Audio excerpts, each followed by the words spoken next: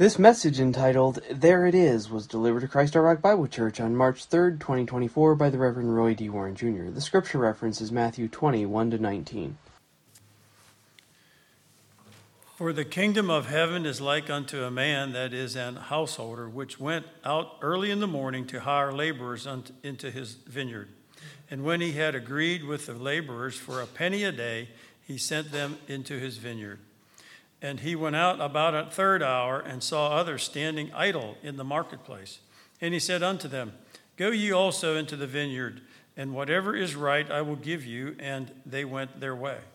Again he went out about the 6th and the 9th hour, and did likewise. And about the 11th hour he went out and found others standing idle, and saith unto them, Why stand ye here all the day idle?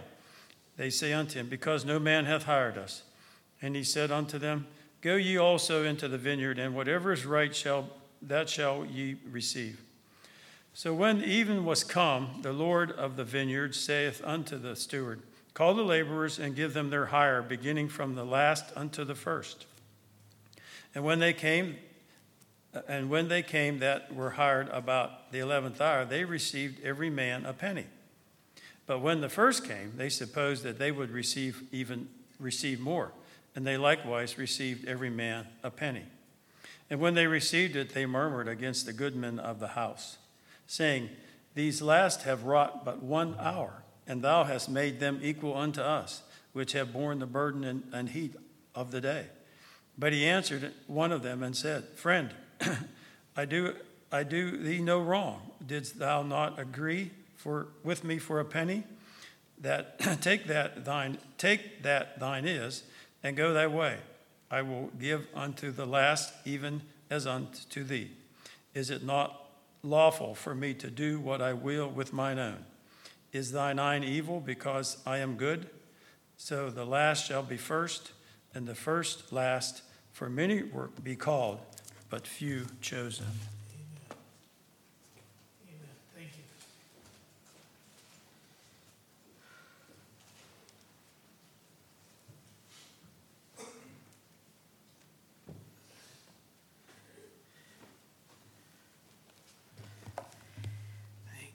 you. Thank you. It's right there. Praise God. It's right there.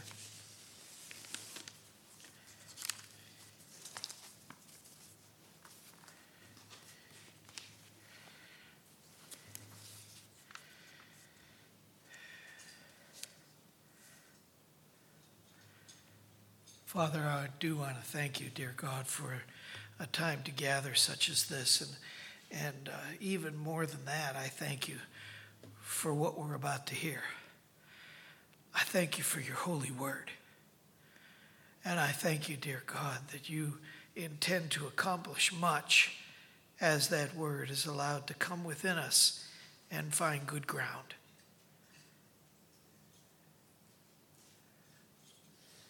Hallelujah.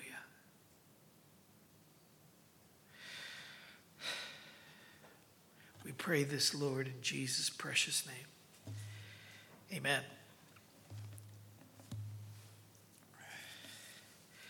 The boy's father explained why the little guy could not have a watch. Not just yet. Wait till you get a little older, the father kept repeating. And the boy's mother threatened him. I guess you could call it a threat. Please be quiet about that watch. We can't afford it. Finally, a rule was laid down. Do not mention that watch. That night, at family devotions, the child asked if he could read a memory verse. And the parents were delighted that he wanted to do so. And then he quoted it. He said, Mark 13, verse 37. Mark 13, verse 37. And what I say unto you, I will say to all. Watch.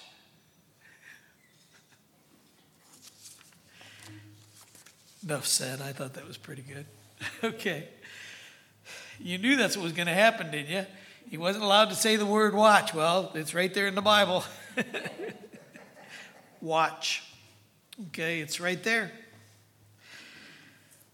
We actually have before us here, and I didn't quite realize the fullness of how too bad that it is that we don't have our time with the kids on what I was going to talk about, because it ties in rather amazingly with this parable and the gathering of the of the workload and so forth. It has been called I should probably explain that a little bit. Well, I can't really, because then I'll give away what the children's sermon was about. So just hold on. I'll bring the stuff next week, and we'll still tie it together. We don't have to be in this scripture to be able to do it, but you'll see how it fits. It's kind of cool. A fellow by the name of C.G. Montefiore calls this parable one of the greatest and most glorious of all. One of the greatest and the most glorious of all. Claude Goldspin, I think, is his middle name, Montefiore.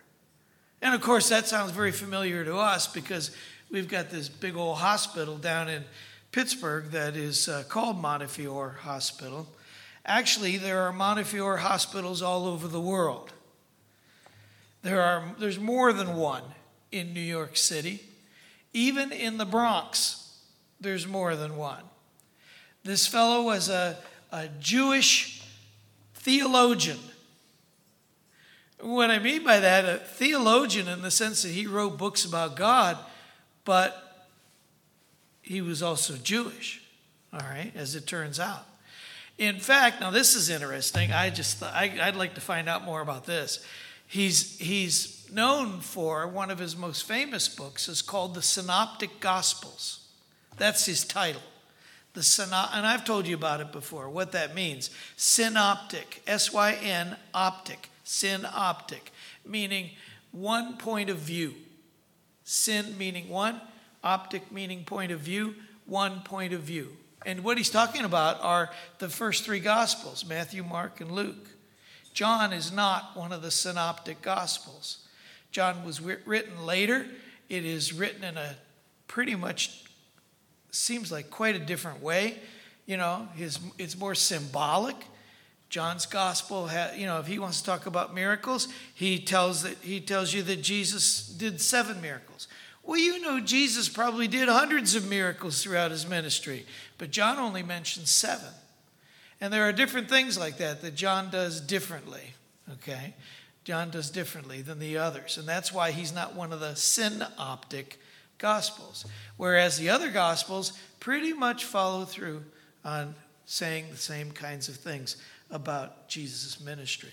Anyway, I just think that's interesting. How does a Jewish person write a book about the synoptic Gospels when it's all about Jesus? And I don't know what to make of it exactly.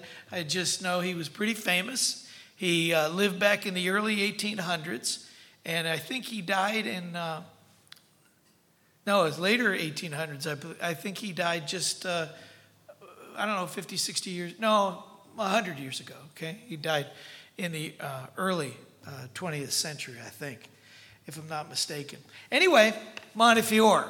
And of course, we're all familiar with that hospital. It was named after that family, and I'm named after him. And there's, like I say, there's probably, I looked it up, and there seemed to be like, I don't know, I'm just guessing, 20 different hospitals all over the world with his name on it, whether he was the benefactor of it, whether he was, the one that provided for the funds, or whether these are just named after him, I couldn't tell you. But he said, one of the greatest and most glorious parables of all. That's what he said. This one that we have here.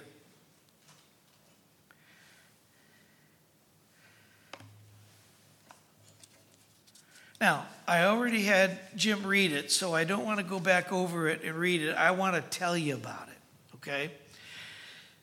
This parable may sound to us as it is described it almost sounds like it might be an imaginary situation but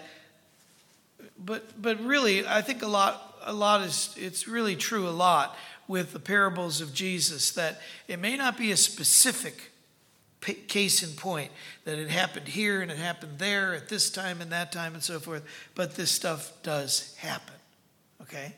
So let's go through this. So it's not all that imaginary. It's actually far from being imaginary. It's quite true.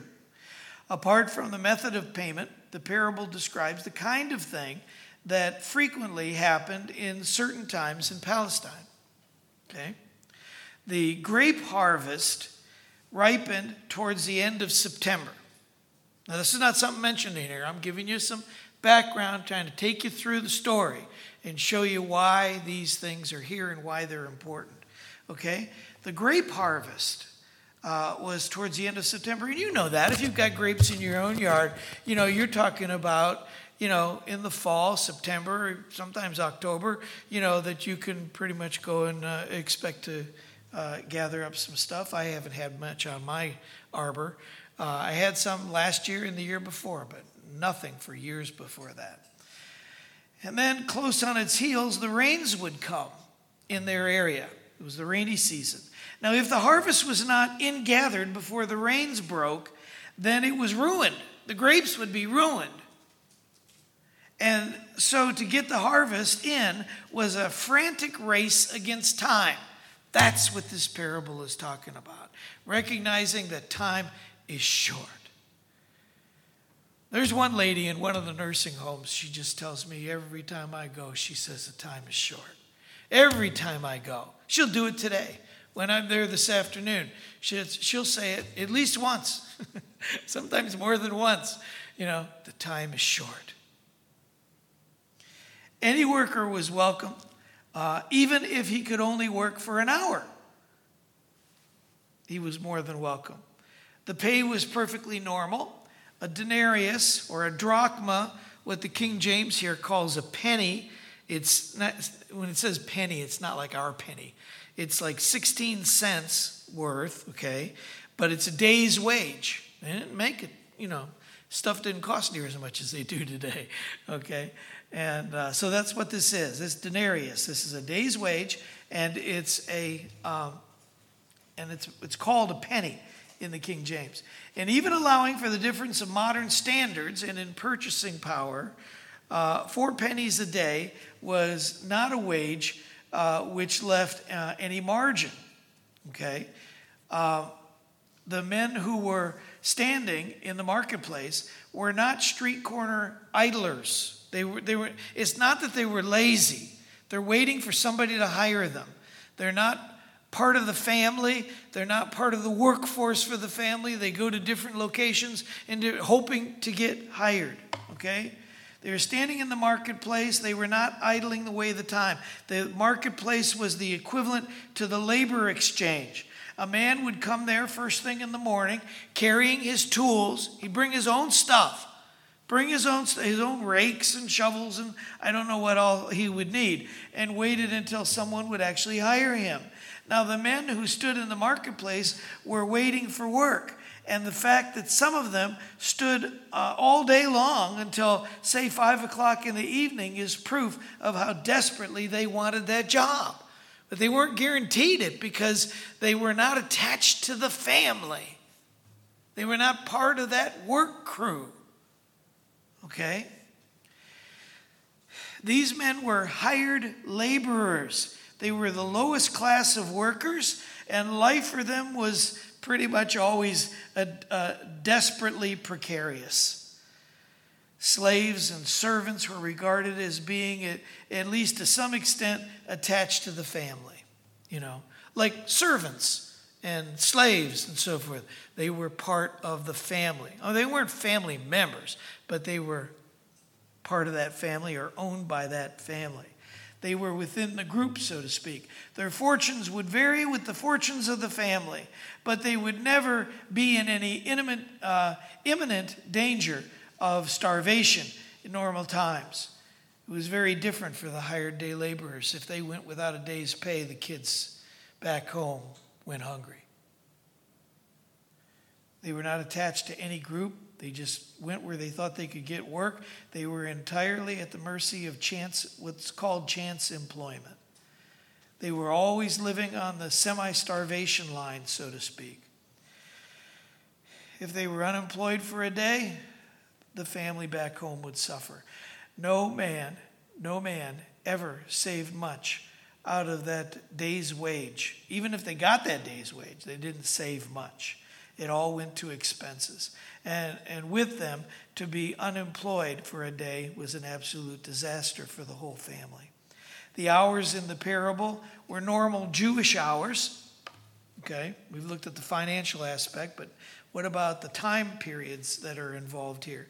Well, the Jewish day began at sunrise, and that was about 6 a.m., okay? And see, this is before they decided to change clocks.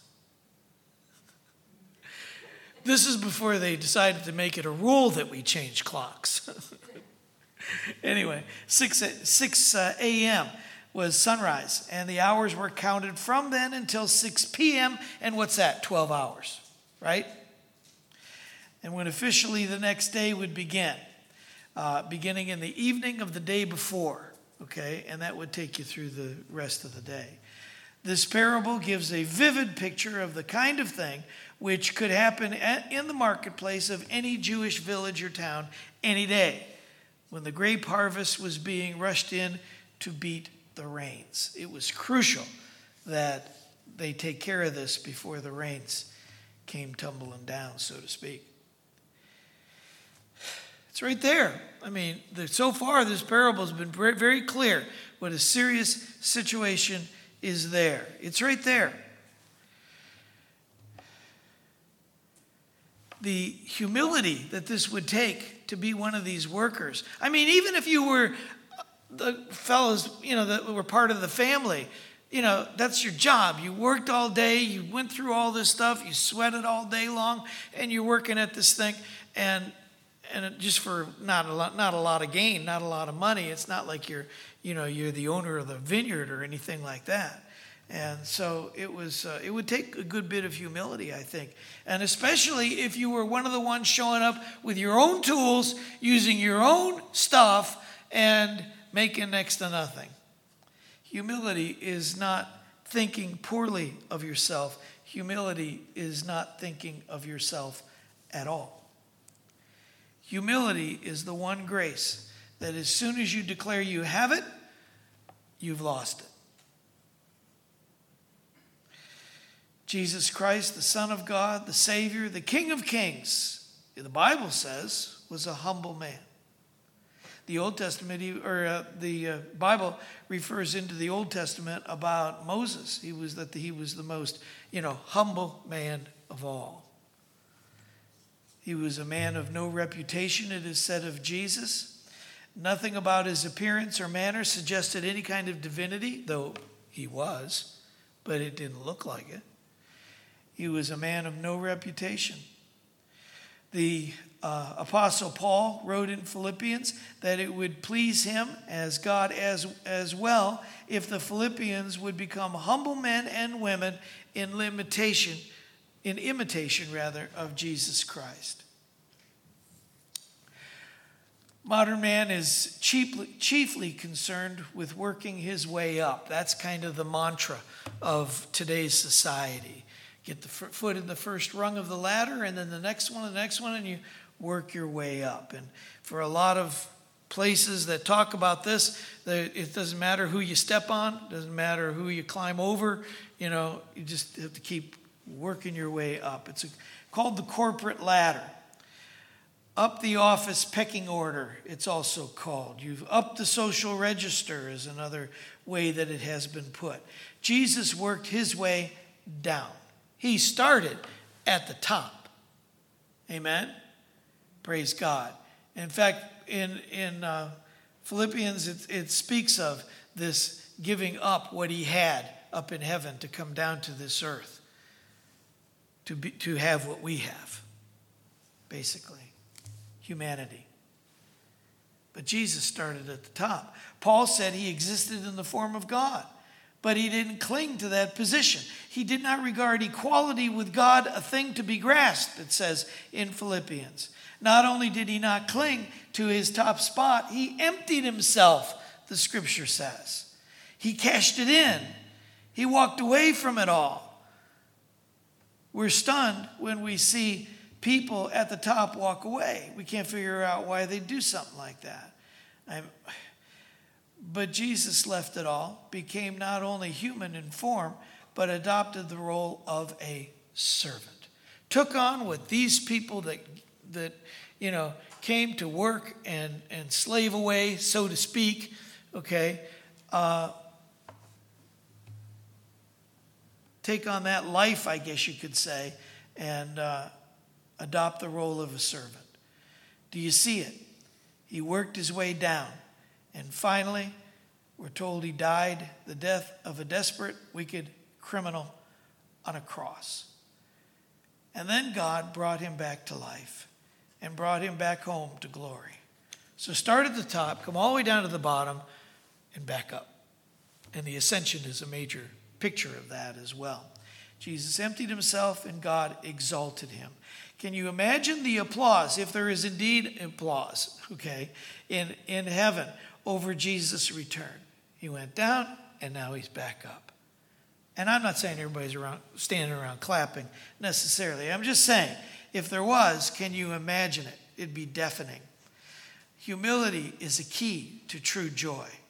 Jesus didn't just say it, he lived it and he proved it. And praise God. Praise God. It's right there. It's right here. This is who Jesus is. This is God's mercy. Praise God.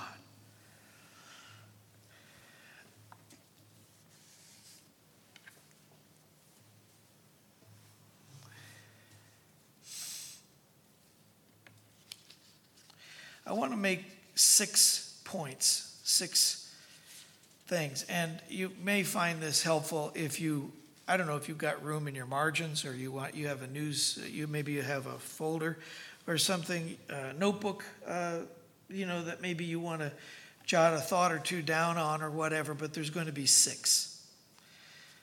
Make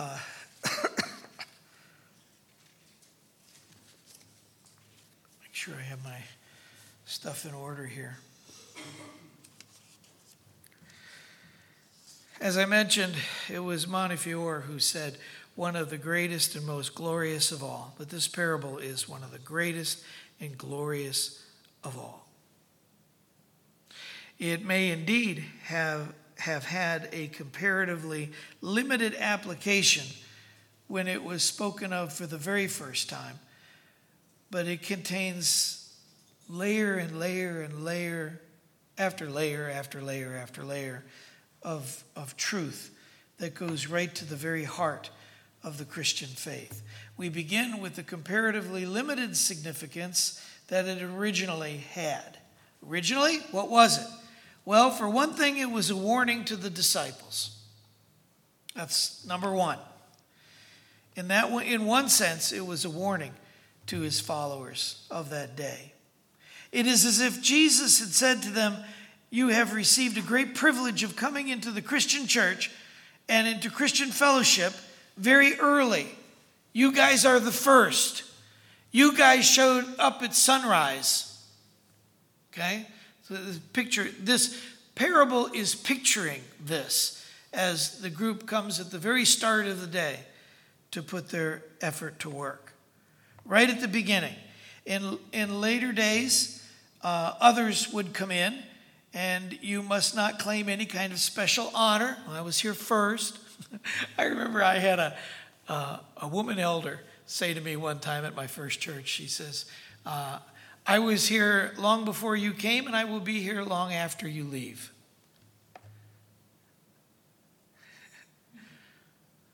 And she's right. I mean, that was right, but it wasn't very gracious. The disciples were to understand that others are going to be coming in and you're no better than them just because you were here first. All men, no matter when they come, are equally precious to God. There are people who think that because they have been members of the church for a long time, and you'll hear this every once in a while, yeah, I've been in the church for 56 years, blah, blah, blah, blah, blah, and all this. You're missing the point. That was a privilege for you to be involved with the things of God for all those years. So you had nothing to do with it.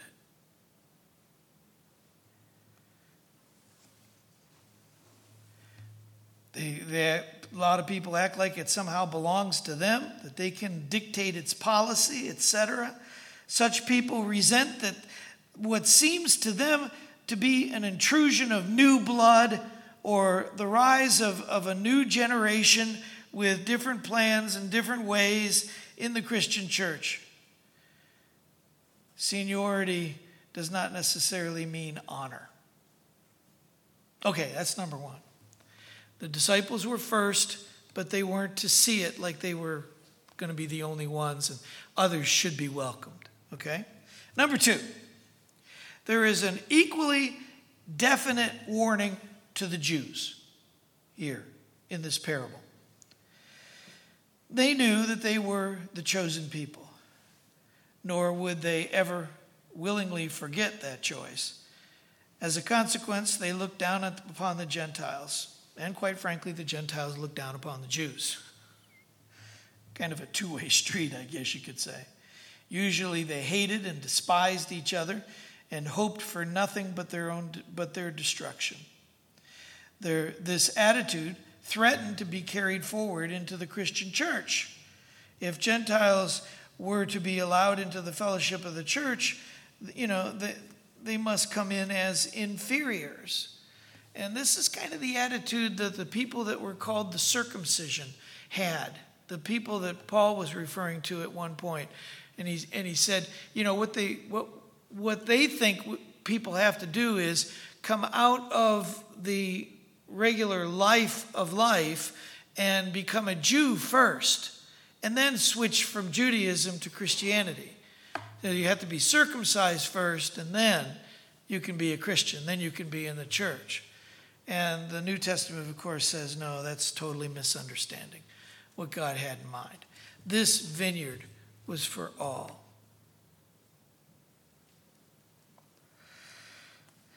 Thirdly, these are the original lessons of this parable. The first two here that I've mentioned.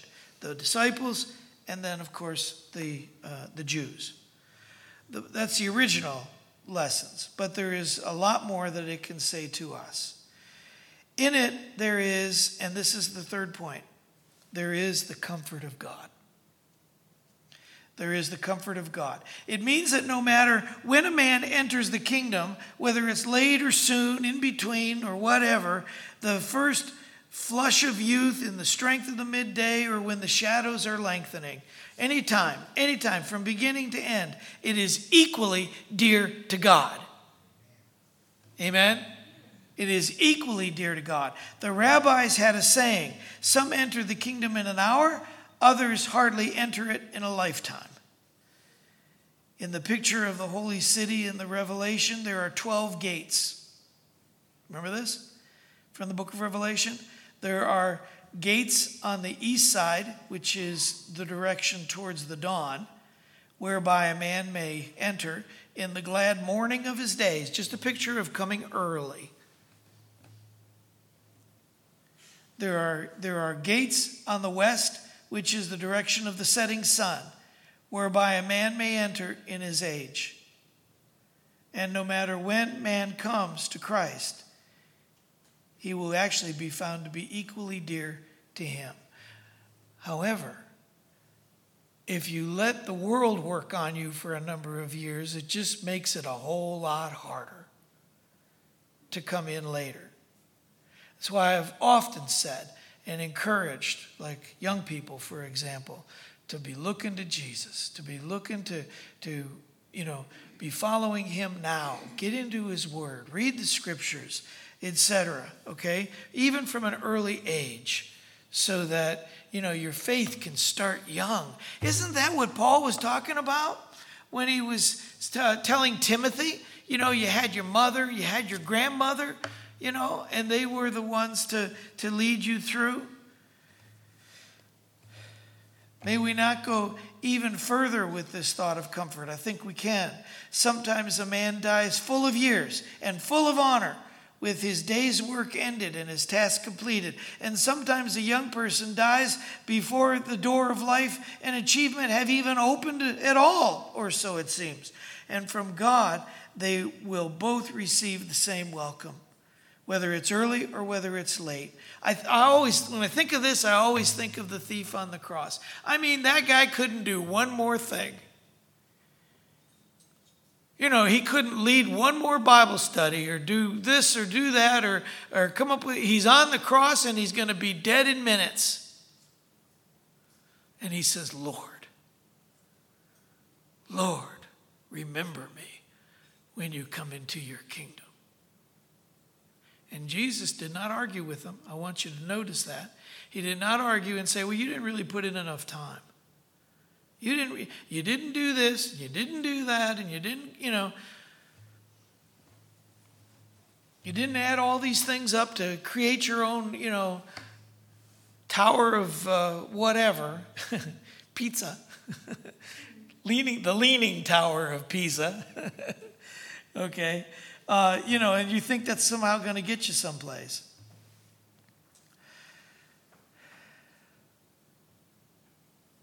Fourthly, the fourth point, there's the infinite compassion of God. Infinite compassion of God. There is an element of human tenderness throughout this parable. There is nothing more tragic in the world than a man who is unemployed, a man whose talents are rusting in idleness because there is nothing for him to do. He claims he wants to do something, he wants to do this or that or whatever, but it just gets wasted away. Hugh Martin reminds us that a great teacher used to say that the saddest words in all of Shakespeare's plays are the words, Othello's occupation's gone. Othello's occupation is gone. In that marketplace stood waiting. The men stood waiting because no one had hired them. And they even waited all day until the very last hour. On his compassion, the master comes and lets them have their hour. It's only 1 hour till quitting time. Get in there and get working. He could not bear to see them idle, just like he doesn't want us to be idle before him either. And I don't mean just running around like a chicken with your head cut off. I mean serving the Lord. Okay? Serving the Lord. As it has been put, the parable states implicitly two great truths, which are the very charter of the working man. The right of every man to work and the right of every man to a living wage for his work. These are things that are talked about quite a bit in our society. All right? Fifth point. What about the generosity? You got the compassion, the comfort. Okay? There's two warnings before that, but look at all that God gives in the rest of this parable. Look at the fifth one, the generosity of God. These men did not come to do the same work. These guys that were hired in the last hour, they did not have much work to do. It was just that everybody else works and works and works and works and works, hour after hour after hour, and they come in and they're on the last hour. A couple of lessons to be seen in this. First of all, let me mention, all service ranks the same with God. He's not looking at the time. In other words, you don't get down to the end and you go, oh, you put 50 years in and this one only put 1 year in, so I love you more than I love this one. He doesn't do that. All service ranks the same with God. It is not the amount of service given, but it is the love in which it is given that really matters. A man out of his plenty may give us a gift of, let's say, $100, for example, or something that's worth $100. All right? And in truth, we are grateful, no doubt about that. But a child may give us a little birthday or Christmas card which cost only a few cents, or of course cards don't just cost a few cents anymore. But anyway, but which has laboriously and lovingly saved up for in order to give it, or perhaps made it himself, handmade. Okay? I remember Cindy used to talk about her grandfather. Every once in a while, he'd get out his, what do you call it? It's not a jewelry box, but sort of. And it's a guy's jewelry box, okay? And you lift it up, and he had all, little tie tacks and things like that. Well, they had made him stuff through the years. Little tie tacks made out of glitter and, and so forth. He saved all that stuff, and would show it to them and so forth. And then it would get enjoyed again and again and again. Praise God. And that gift, with little value of its own. I mean, I don't know exactly what these things look like, but got them out and maybe even put them on a shirt just to model them or whatever. And they were just, Cindy used to tell me there was no more favorite moment than that, because these things were treasured. These things were kept. These things were shown when times like this came up. God does not look on the amount of our service, so long as all we have to give, and all service ranks the same with God. If it's in love, it's very, very valuable. Praise God. If it's all in love, then it's all very valuable. The second lesson in this, and this is all within number 5 now, so don't get confused. The second lesson is even greater. All God gives is of grace. We cannot earn what God gives us. We cannot even deserve it. What God gives is given out of the goodness of his own heart. And what God gives is not pay. It's a gift. Amen? Not a reward, but a grace. And lastly, number 6. Number 6. I suppose you could call it the supreme lesson of the parable. The whole point of work is the spirit in which it is done. The whole point of the service, of the work, of what we do for the Lord is the spirit in which it's being done. That's the whole point. You're not doing it to earn anything. You don't get God over a barrel because you have done what he wants you to do, so now he's got to do something for you.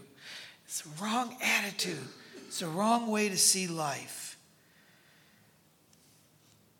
Servants are clearly divided into 2 classes. The first came to an agreement with the master. They had a contract, and that contract said, we work, and if you give us so much money, if you give us this much. And they had the whole day ahead of them.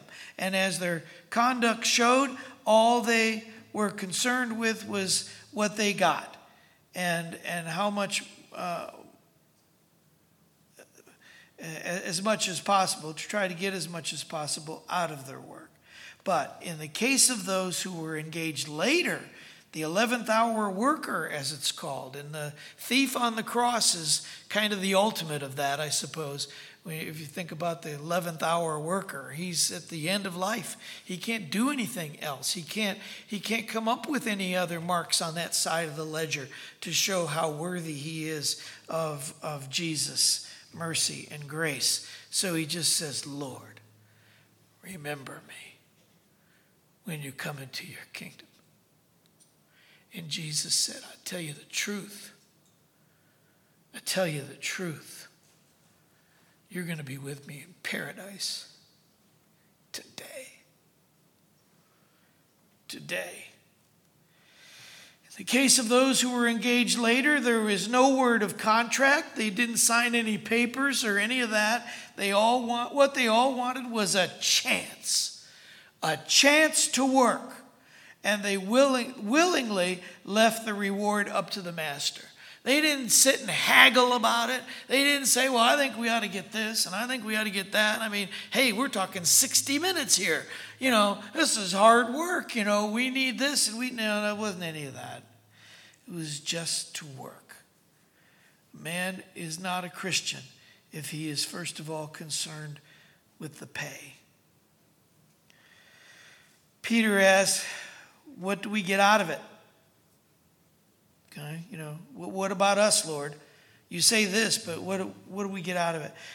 The Christian works for the joy of serving God and serving other people.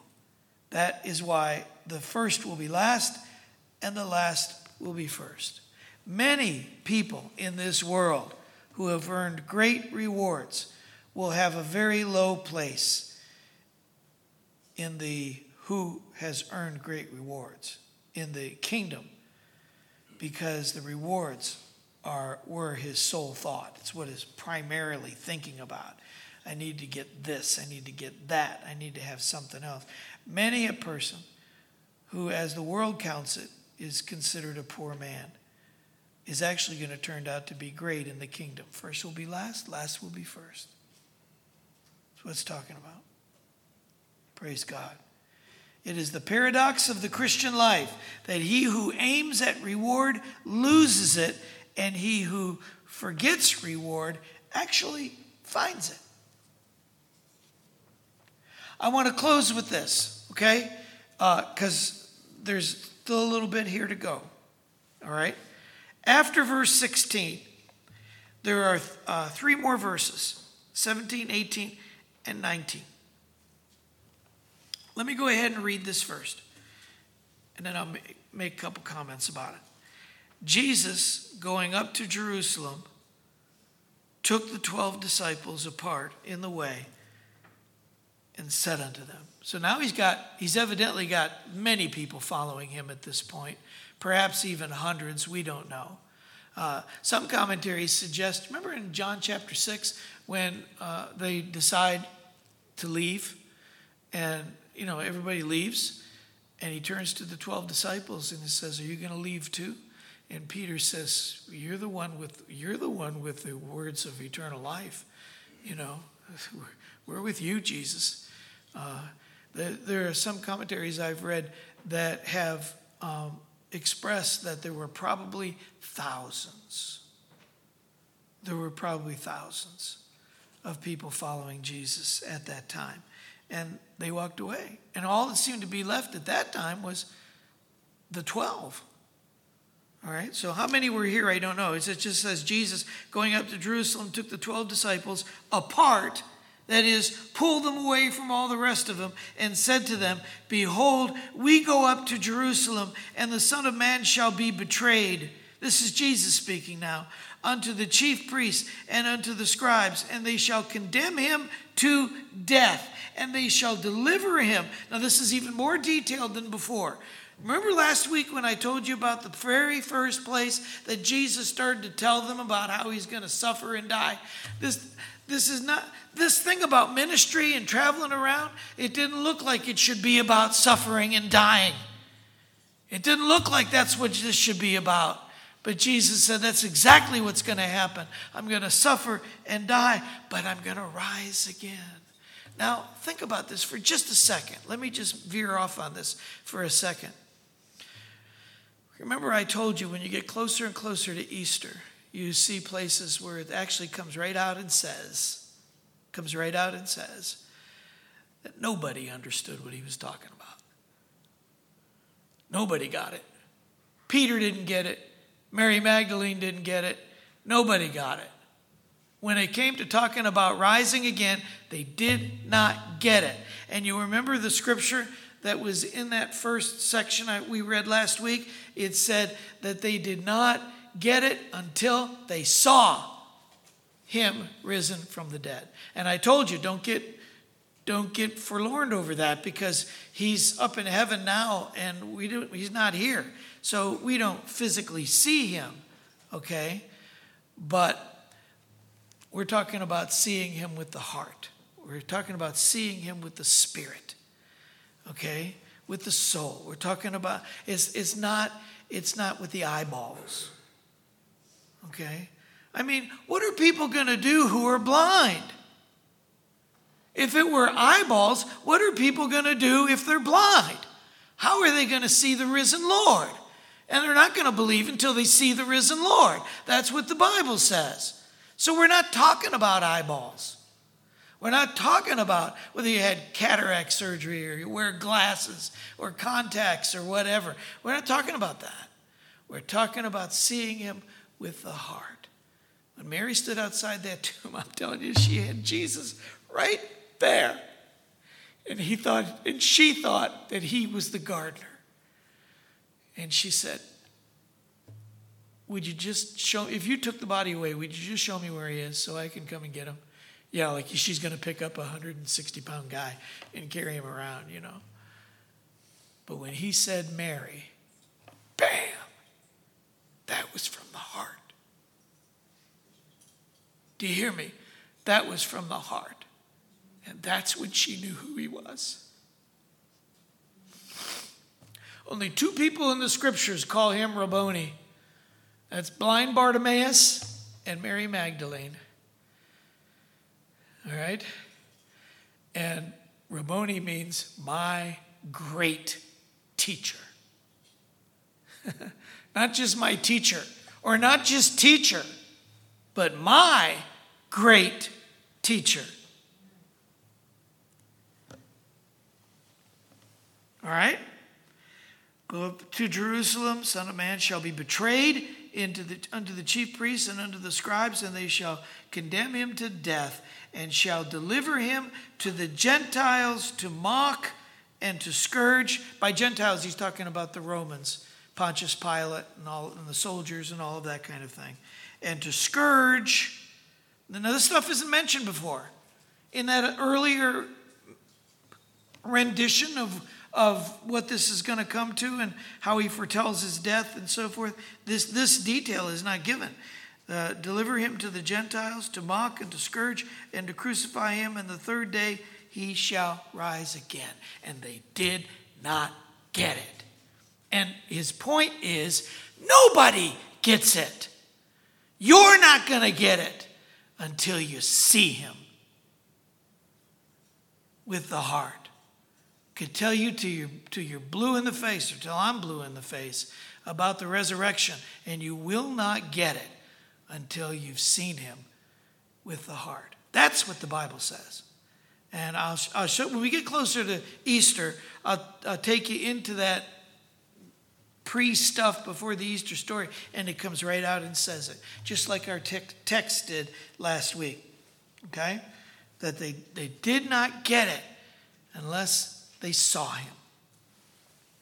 And not with the eyes. We're talking about with the heart. Turns out, in the scripture we were in back in chapter 16 last week, and then it had, right before it, it had he foretells his future, foretells his upcoming death, okay? Now we jump to chapter 20, and right after the parable, right after it, he foretells his own death. It turns out this is the third time that Jesus warned his disciples that he was on the way to the cross.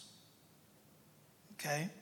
Both Mark and Luke, they add their own touches to the story to show that on this occasion there was the atmosphere of the apostolic band, that there was certain tenseness and certain foreboding of tragedy to come.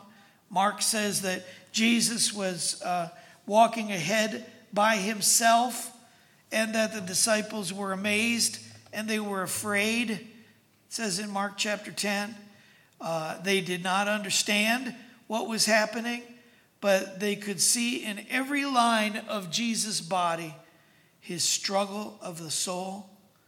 Luke as well tells how Jesus took the disciples to himself alone, that he might try to compel them to understand what lay ahead. There is here the very first decisive step in the last act of this inescapable tragedy. Jesus deliberately and open-eyed sets out for Jerusalem and the cross. The very next step is to Jerusalem. He knows what he's doing. He's going to give his life. There's a strange inclusiveness in the suffering to which Jesus looked forward. It was a suffering in which no pain of heart or mind or body was to be lacking. It was total. It was complete. He was to be betrayed into the hands of the chief priests, we're told here, also the scribes. There we see the suffering of the heart broken by the disloyalty of friends. He was to be condemned to death. One of his own disciples would turn his back on him. There we see the suffering of injustice, which is very, very hard to bear. He was to be mocked by the Romans. There we see the suffering of the humiliation and a desperate insult. He was scourged, whipped. Few tortures in the world compare to the Roman scourge. And there we see the suffering of much, much physical pain. But the resurrection. The resurrection. Because beyond the cross, there is a crown. And beyond defeat, there is triumph. And beyond death, there is life. There it is. Right there. Amen. There it is. Watch. Kid wasn't allowed to use that word anymore.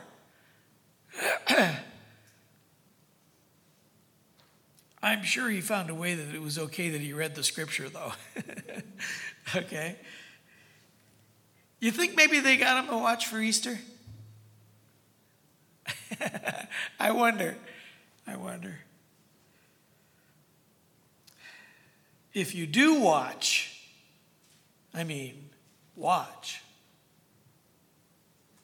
you will get the greatest present of all.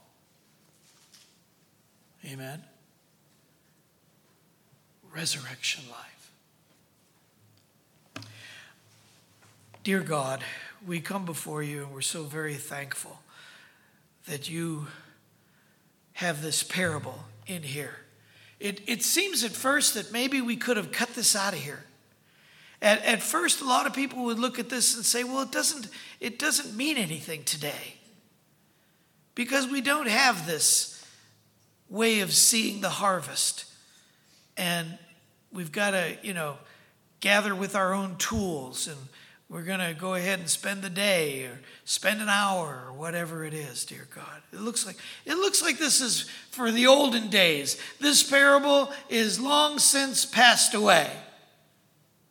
That's what it looks like, I think, to a lot of people.